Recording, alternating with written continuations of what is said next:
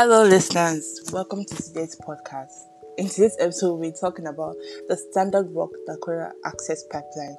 Native American protests against the Dakota Access Pipeline have become an international rallying cry for indigenous rights and climate change activism, drawing thousands to the rural area of Cannonball, North Dakota.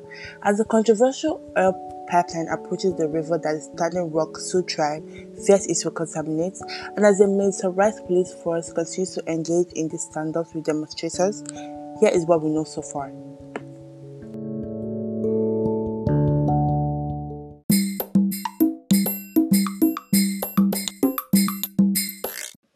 Okay, so before we get into the protest, we first need to talk about the Dakota Access Pipeline, what it is, who it funds and whatnot. The Dakota Access Pipeline, which moving forward we're just going to call DAPL for simpler terms, is a $3.7 billion project that would transport crude oil from Bacon Field in North Dakota to a refinery in Pawtucket, Illinois, which is somewhere near Chicago. The 1,172-mile pipeline, roughly 30 inches in diameter, will carry 470,000 barrels per day, and is a project funded by a company called Energy Transfer Pattern. You may be thinking why this is a big problem and who is opposing this project and why. The indigenous people are the opposing force of this project.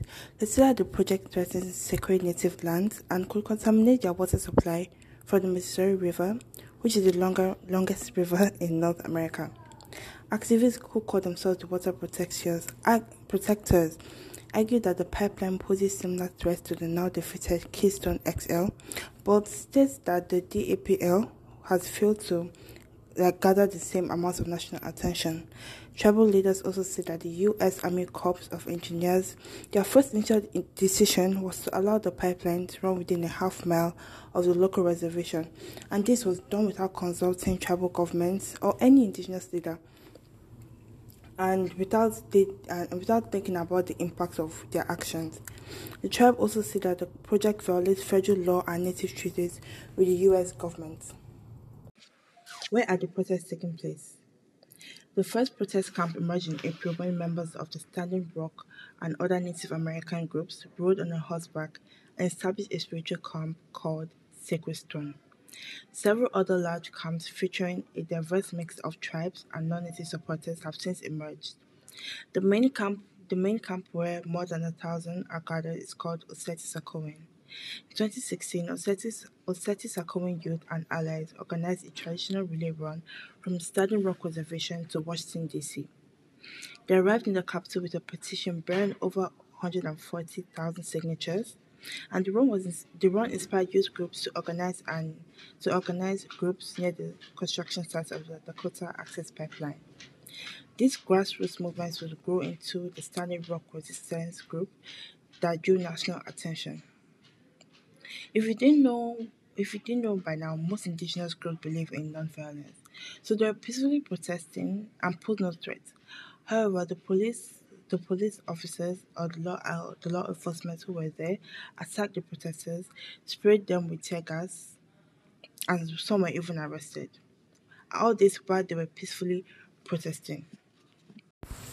Now you may be thinking, with all these protests going on, how has the government responded? How have the leaders of the country responded? A number of federal agencies announced back in September that they'll be reviewing its approvals and temporarily stopping permits for all construction on federal land near or under the Missouri River. In his first remarks since protests started, Barack Obama said that the U.S. Army Corps was studying whether the pipeline could be routed around sacred native lands. However, the statements he released on the 1st of November did not include specific proposals or commitments, and said that the government was going to, in quotes, let it play out for several more weeks and determine whether or not this can be resolved in a way that I think is properly attentive to the traditions of the first Americans.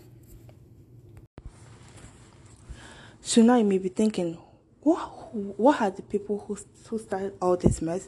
What did they have to say about this? Energy Transfer Patterns.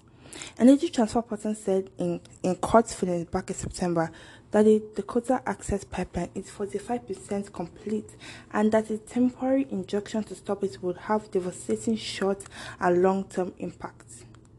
The company has also previously denounced threats and attacks perpetrated upon its employees. Like, could you imagine?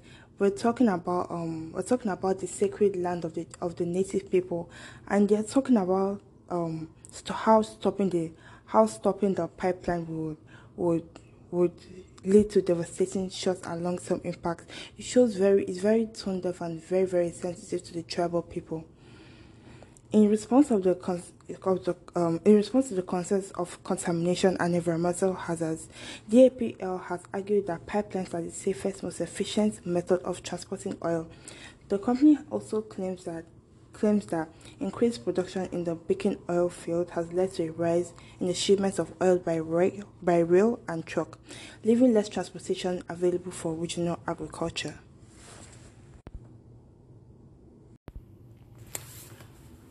Those are all the facts that were given to us. To wrap up this episode, I'm going to play a clip of some of the protests which were captured live. I also what some of the water protectors and the youth had to say about this whole mess. Thank you for listening, and see you in the next episode.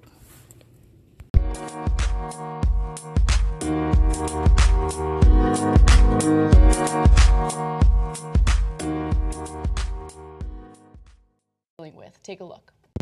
So where you're seeing the police, whether it's state police, DAPL security, they're on top of a giant mountain that is where their ancestors are buried, the Native Americans. The natives want to go and hold a peaceful prayer circle on the other bank. This is land that is theirs per the Laramie Treaty of 1851. This is a sacred burial site. But also, they're saying it's Army Corps of Engineer lands, which means on multiple levels what's happening here is illegal. This is a militarized police force up against an unarmed, peaceful prayer for people. So I was out there, one of the first ones in the water. Maced us. It hurts. It hurts.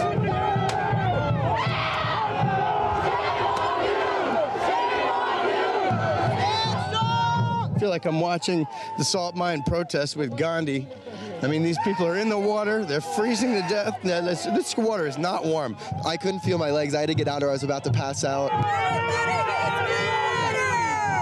Save our water! They're trying to disperse women and children because there's a fear that the cops that are coming in on those boats over there have actual bullets. The police are committing genocide!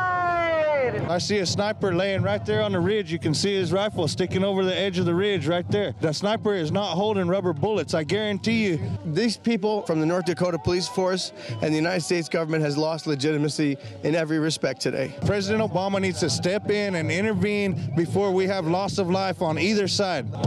You guys ever see anything like this? This is absolutely insane, man. These people are just trying to protect their families, protect their water. It's like a row of dominoes. You got one maced over here, one maced over here, one maced over here. Whoa.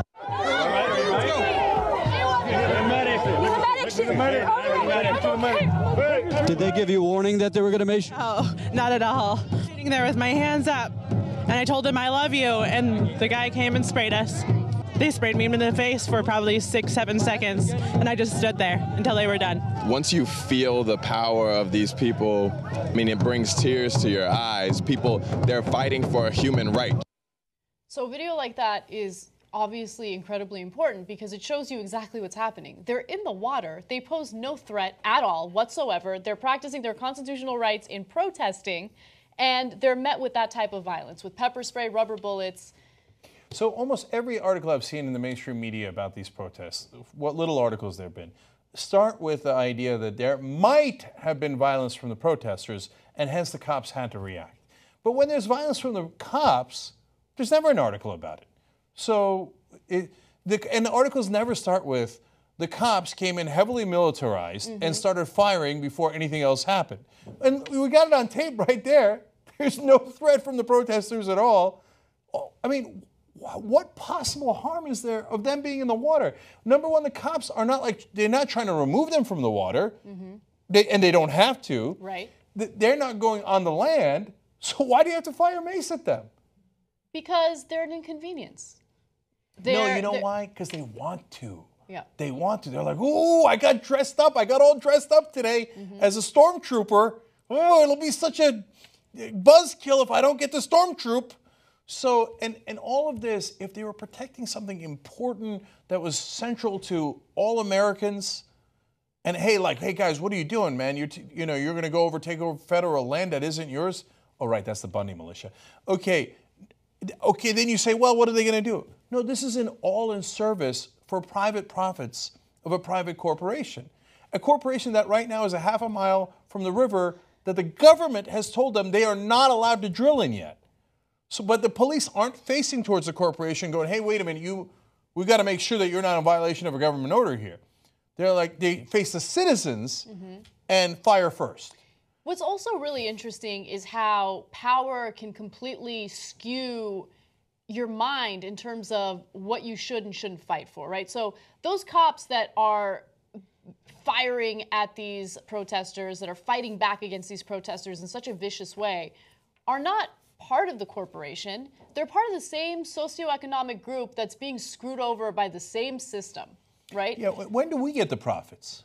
Hey, when you build the Dakota Access Pipeline, if you build it, are you going to share all the profits with the cops? Let alone us, the citizens. No, you're not going to share it with the citizens, even though you did eminent domain to get some of that land, even though you're going to drill under our river, you're not going to share the profits with us. Are you even going to share it with the cops that you're now having act as stormtroopers for your private corporation? No, you're not going to share it with them. It goes further than that, Cenk. Are you even going to pay your fair share of taxes from the profits you make from that pipeline? Of course not. So, look, this is a perfect example of a system that doesn't work for us, a system that works for these corporations. You see something like that where you have actual property owners having their property messed with regardless of whether or not they own it. I mean, that's the crazy part, right? We talk about the militiamen and how they're protesting the use of federal land that belongs to everyone, right? They're not met with violence. They're actually armed and they're not met with violence. These individuals are not armed. They're peaceful. And some of these individuals actually own the land. They have their relatives buried in this land. So I would argue that they have a better case than the militiamen. But it doesn't matter. It doesn't matter if they have a better case. Once a corporation gets involved, they will have their way, and that's it.